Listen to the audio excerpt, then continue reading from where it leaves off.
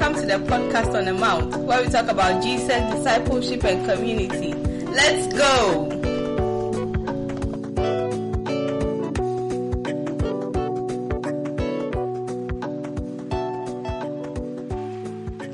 Hello, people.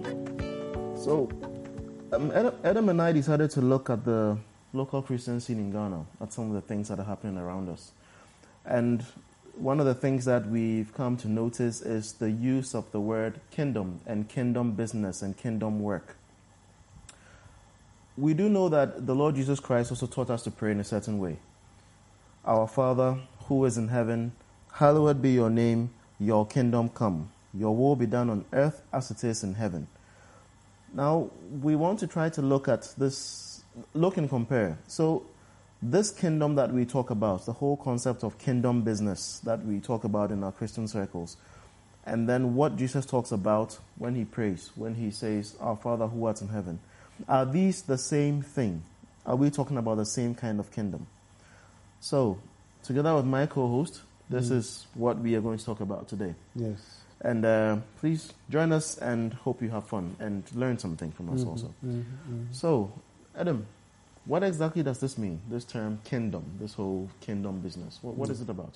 Okay, so just to recap, we've actually had a podcast on this before, episode 4. We talked about Jesus and the kingdom of God. Yeah, okay. So you might find some of what we are going to talk about in that episode as well. But obviously we want to expand that discussion a bit more because of how many Ghanaians are using the word kingdom, all these kinds of things. Okay. So, I think first we want to start it off by looking at what the whole idea of a kingdom is. Right? Like a kingdom is typically a place within which a king exercises his rule. So we used to have the Kingdom of Great Britain. Yes. As it stands right now, the Kingdom of Great Britain represents Ireland, Scotland, and England together. And it is ruled over by currently a queen. So maybe we should call it a queendom. But that domain is where she rules, and what she desires is what happens within that kind of domain. So that's what we mean. That's at the most basic sense. It describes a king having a rule over a certain territory. And okay. The term kingdom of God is then describing God's rule over a certain territory, and you see that most clearly when David is recorded as talking about his sons in 1 Chronicles 28 verse 5. He says that of all my sons, and the Lord has given me many, he has chosen my son Solomon to sit on the throne of the kingdom of the Lord over Israel. So what it points out to us is that the kingdom he's saying the throne of the kingdom of the Lord over Israel. Okay. So the kingdom belongs to the Lord, aka Yahweh. But he appoints a human person, a human ruler, to rule over it. In this case, David. And then he wanted to pass on the rule of the kingdom to his son now, Solomon. So, in biblical terms, at the heart of the matter is that the kingdom belongs to the Lord. It belongs to Yahweh. Right? And this kingdom is okay. So this kingdom is referring to Israel, because it's saying the kingdom of the Lord over Israel. So David was king of Israel. Yes, he was. So the manly king over Israel, but then Israel belongs to God. That's exactly. So that means that ultimately the kingdom actually belongs to God, but then he delegates rule over that to his what we later on call the Son of God, the human person who rules on behalf of God. Okay. Yes. So, but why? It brings me to this question. So, then I can presuppose then that it means that we as Christians are ruled by, we as Christians, right, have God, who is our king. And so therefore there is some business that we need to do, and therefore we call it kingdom business. Unless we are saying that they don't mean the same thing, or there's some abuse of the terms or something of the sort. So what yes, exactly is happening here? If we are defining business as in work that needs to be done, Yes. or what business actually meant in its original sense, which is busyness, being busy about something. Yes. Yes, then definitely there is work for the kingdom, because every kingdom has subjects in it. You know, by its nature, every kingdom has a territory over which the king rules. Yes. It has subjects over whom the king rules, and it has laws which dictate the life or how subjects should live life in that territory. Yes. And finally, it needs to have the king who is ruling over that territory. So, if when we say kingdom business, we mean those things, then yes, we are in line with what Scripture says. Though I doubt that that's what most people mean by kingdom business. What do most people mean by this kingdom business? Typically, they are referring to the idea that somehow Christians are supposed. It's linked to the prosperity message, Okay. where Christians are supposed to be rich somehow, and use quote unquote some forms of biblical principles. That Sometimes Christians they are even call supposed it to be rich. Kingdom principles, to be able to run businesses or whatever and become rich. So Okay. that by applying these quote unquote kingdom principles, you will then be successful in life. Okay. And most of the time, they derive these kingdom principles from everywhere else apart from Jesus Christ himself. So it behoves on us to focus the subject on what exactly the kingdom of God is about, and what is the manifesto of that kingdom, so that if you say we should live by kingdom principles or do business by kingdom principles, then we can place our hand directly on what the real substance of the matter is.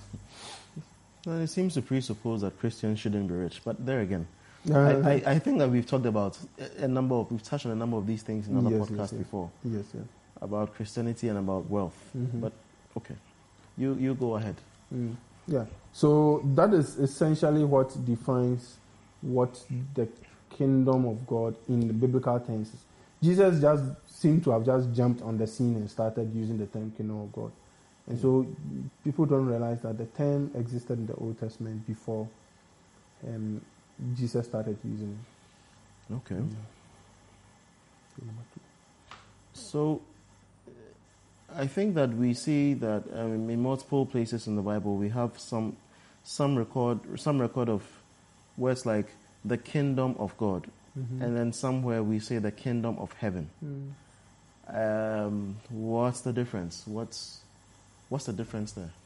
There actually isn't any difference. Or what's the similarity? I mean, think about this. Sometimes you write,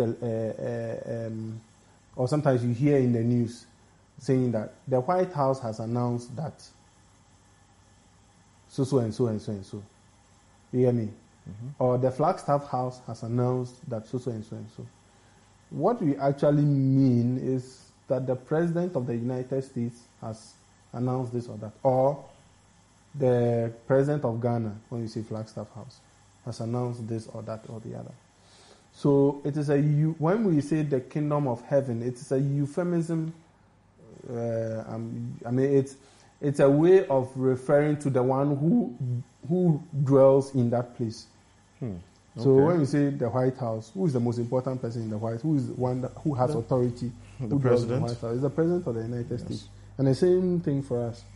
Who is who dwells in the Flagstaff House? Is the President of Ghana. So the term kingdom of heaven and kingdom of God are actually interchangeable, and you find this most clearly when you look at Matthew's usage in the Sermon on the Mount.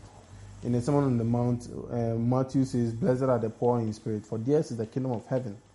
All right. Mm-hmm. But in Luke, in the Sermon on the Plain, he said, "Blessed," in Luke chapter 6, verse 20, he said, "Blessed are you who are poor, for yours is the kingdom of God."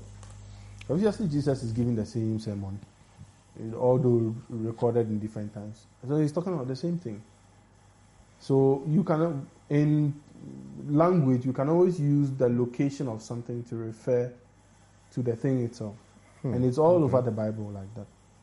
Right? So it's Matthew, to be fair, Matthew most of the time refers to the kingdom of God as kingdom of heaven.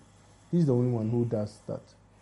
But Luke and John and Mark and so on, they use kingdom of God. Okay. Yeah. And then there was something else I was thinking about. So sometimes we also see something like, and Jesus is saying something like, so when I go to my kingdom, Mm-hmm. and then sometimes he says that, but the kingdom is here. Mm. So the kingdom is here, and then sometimes he also refers to the kingdom as though it's in the future. Yes. So in the kingdom to come. So he mostly he talks about it in terms of the kingdom being here and also the kingdom to come. Aha. Yeah, That's what I mean. Yes. like sometimes in the age to come, when all things are restored. I think in somewhere in Matthew 19 he does that. Mm-hmm. So he speaks of it in both a future way, but also a present way. Okay. And that is because you see the kingdom of God was supposed to be the people of Israel experiencing God returning back to be with them. And when I say this, I'm saying this because let's say for 500 years before the time of Jesus Christ, the first 70 years of that 500 years, the Jews were carried off to exile in Babylon. Yes. So they were like, this could only happen if our God had abandoned us. This could only happen if Yahweh has abandoned the temple and his people. Mm-hmm. So so whilst they were in exile, they came back, but they lived under the Syrians, they lived under the Greek rule. And then even finally, they were, even in the time of Jesus Christ, they were living under Roman rule. Yes. So there was always this sense that God needed to come back and be their God again, Mm-hmm. and defeat their enemies and give them independence and freedom. So in that sense, they were expecting the reign of God again, because somehow God had ceased reigning. God had ceased ruling over the world. Mm-hmm. So they were expecting that God should reign and establish his authority again. And they being his chosen people, then God re-establishing himself would liberate them and punish those who, let's say, who oppressed them. Yes. Yes, who oppressed them. Mm-hmm. So that's the period. So during that waiting period, there was a lot of usage of the language of the kingdom of God and the restoration of the kingdom of God. So when Jesus came in, he just went around saying, "Repent, for the kingdom of God is at hand." You get it? Yes. And so he was basically saying he is the inauguration somehow of the kingdom of God. He's bringing that kingdom which they were all waiting for to pass. So it means repent. The kingdom is here. Yes, the kingdom is here. It is here right now. It is, yes. And you see, you remember the things I said about the characteristics of a kingdom. Of a kingdom, yes. So yes. the first thing about a kingdom is that there must be a king. Well, And so just like David talks of Solomon, or even of himself, but David talks about Solomon being king, sitting on the throne over the kingdom of the Lord, over Israel. Basically, the kingdom belonged to the God Yahweh, but he was appointing David and his descendants to rule on his behalf. So in the same way, Jesus was announcing himself as the chosen king through whom the kingdom of God was being brought onto the earth. Okay. So onto the earth. Yes, not Israel this time. Onto the earth. He was bringing it to Israel with the goal. It had a wider goal than just Israel, but at least he was bringing it to Israel to benefit from it. Yeah, so that's why Jesus can speak of the kingdom as present, because he was more or less the beginning of the presence of the kingdom on this earth. Okay. But he also spoke of it in future tense, because he believed that there would be a future full realization of that kingdom. So it began now, but then there would be a future completion of it, of a sense. Okay. Yes. So, but then, so if Jesus came and he presented something about a kingdom now and a kingdom future, but if the kingdom, the concept of a kingdom is, and how the people of Israel thought about the king and the kingdom was that they would be free from their oppressors. yes. But when Jesus came and Jesus left, and they were still being oppressed. Yes. So how does that, which part of that, how does that fit into this whole kingdom context? Yeah, so you have a case where the people of Israel had a particular expectation of the kingdom. Yes, and also because he didn't come fighting and bearing arms and coming to overthrow the Romans. Yes. So how do we consider that a kingdom per se? Mm-hmm. So the people of Israel had a particular expectation of the kingdom. Yes. Part of it was that there was a period, before Jesus Christ and even after Jesus Christ, there were about 15 different messiahs who came about. Now, what did they all come to say? They all came to say that through them the kingdom of God was coming. Okay. And that involved in one way or another removing the enemy. Yes. Now, the most quote-unquote successful of these messiahs was the Maccabeans, the Judas Maccabeus. Yes. Many people may not know this history, but there was a time when Maccabeus and his brothers were able to lead the Jews to have independence through actual violence, fighting against the Syrians. Mm-hmm. So they overcame the Syrians, and so for, let's say, I think about 100 years or so, there was freedom. So, and unfortunately, the Romans came and shut them down and brought them back into slavery in their own land, more or less, again. So the expectation of the people of Israel was that, okay, maybe Maccabee people, they tried, but they didn't bring the kingdom fully. So there's still a greater expectation of some other enemy, some other leader who would come and set us free. Fully, finally. Yes, finally. So their idea of salvation wasn't just simply getting their, fixing their spiritual state, if you want. It had to do with their physical state as well. Now the problem was that Jesus was the people of Israel missed a certain important thing in the Old Testament expectations about Yahweh, because Yahweh was not just Israel's God alone; He was God of the whole world, and He had always, even the prophets had expressed the fact that when He returns, this time He will not only be the God of Israel, but He will be the God of even Egypt, Assyria, and all these people who had actually oppressed Israel before.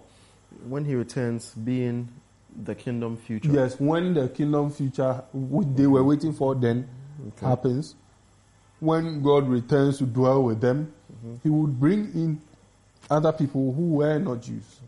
Okay. But so that was one of the strong emphasis that Jesus was bringing along, that we should love our enemy. He was telling Israelites who were under oppression by the Romans that they should love their enemies. Why? Because in actual fact, both Jews and Romans and so on were all now under the same Lord, under the same king. Yahweh was opening the doorway for even the Romans to be accepted into his kingdom. And that was extremely uncomfortable for the people of Israel, because that meant more or less staying in the same old state of slavery or something of the sort. But Jesus was offering them an opportunity. This is what he called the way of peace, because he knew that if they were going to continue down their way of resisting Rome, it would bring destruction upon them. It actually did happen. You need to clarify something for me. Mm-hmm. So, we say that there's a kingdom future to come. Mm-hmm. And in there, the king will come and dwell amongst his people. Mm-hmm. Come and dwell amongst us. You mean on earth here. Mm-hmm. But again, we are talking about something, the kingdom of heaven / the kingdom of God. Yes. Which states or shows that there is a place called heaven, or there is a heaven. Mm-hmm. And I think even Jesus Christ, he said he was going back to his Father. One. He also made statements like, in my Father's house there are many mansions, blah, blah, blah, blah. And these all presuppose a different place, a heaven, and for which many Christians have a certain hope that this world is not for us, that this world is going to be destroyed, and then we are going to this heaven. So how do we reconcile that with this concept of the kingdom future and a ruler coming down to come and, dwell with us when our focus is on heaven, or a heaven, which is a different place, or at least from our understanding of what it is, a different place. At least we saw, his disciples saw him leave when he was going. He rose up, he went somewhere, which was not this earth. So how do we reconcile this? Okay, so part of our problem has been that there's been a bit of a misunderstanding of what we mean when we talk about heaven and the hope of heaven. So when you were speaking, you said that the disciples saw Jesus going up into heaven. At least from the movies we see. Yes, I mean, it actually, that's what the scripture actually says, that he did go up into heaven, into the heavens. Okay. Now, we need to remember... which is his Father's house? Or not? I don't know. Hold on. We need to remember something. When Jesus is going up to heaven, what is happening is, when we read Matthew 28, where he's giving the Great Commission, it says, go and make disciples. All power and authority has been given unto me. Okay. Therefore, go and make disciples of all nations, and baptize them in my name, in the name of the Father and the Son and the Holy Spirit. And I will be with you to the end of the ages. All power and authority has been given to Jesus. So when he goes to heaven, is he going to sleep and cross his legs and, wait for the Father to do what he wants to do? We need to understand that what Jesus is saying is power and authority has been given to him. So he is going to rule the world. Okay. You get me? But he is ruling it from God's abode, from God's dwelling place, which is in heaven. You get me? And he is doing it through two things. The Spirit of God that is going to be at work in his disciples. So the Spirit and the disciples that work together. Yeah. Okay. The Holy Spirit and the church, more or less. Okay. So, but part of our problem has been that, one, we assume that Jesus is going to heaven to go and relax and so on. Or that heaven is going to prepare. He said he's going to prepare. Yes. In my house, there are many mansions, so I go to prepare something yes, for you. But so what does all that? So because we already have an assumption that the kingdom of heaven is about we going to heaven. That's why we are reading Jesus Christ. That we are reading those passages in the Bible, thinking Jesus is going to prepare a place for us so that we go there and relax there. Hey, well, if that's what is, then what is it? And the idea in Scripture is that the kingdom. Let's remember, Jesus said, thy kingdom come. Mm-hmm. And when he said that, he wasn't in heaven, he was on earth. So God's kingdom should come, Thy kingdom and his come. Your will be done on on this earth earth as it is in heaven. We need to view the kingdom of God, we need to view heaven and earth as intertwined. As heaven is the place where things happen so that those things are expressed on earth. Not heaven is totally separate away from earth. I hope you get me. So heaven is like the engine room. When we die, our souls should just fly. Yes. Heaven is like the engine room where things are being prepared, commands are given and so on, so that those things that are being prepared and those commands that are being given and whatever is being placed has an effect on earth. So heaven is not a vacation place. It's a place where God dwells so that he has an effect on earth. So when Jesus says, in my Father's house there are many mansions, and I go to prepare a place for you so that where I am you'll be with me. Then we see Revelation 21 says, and we see a new Jerusalem coming down from heaven onto earth. We see a new heaven and a new earth. And a new Jerusalem coming down from heaven to earth. So it's always been that what God desires is prepared in heaven and revealed on earth. Okay. What God desires is prepared in heaven and revealed on earth. So if you say we are going to be, yes, we are going to be with him, but who says that the city he's building is going to stay in heaven? When Revelation 21 says the city actually came down to earth. So because we already have a certain assumption that the Christian hope is about dying and going to heaven, when we see Jesus talking about, I'm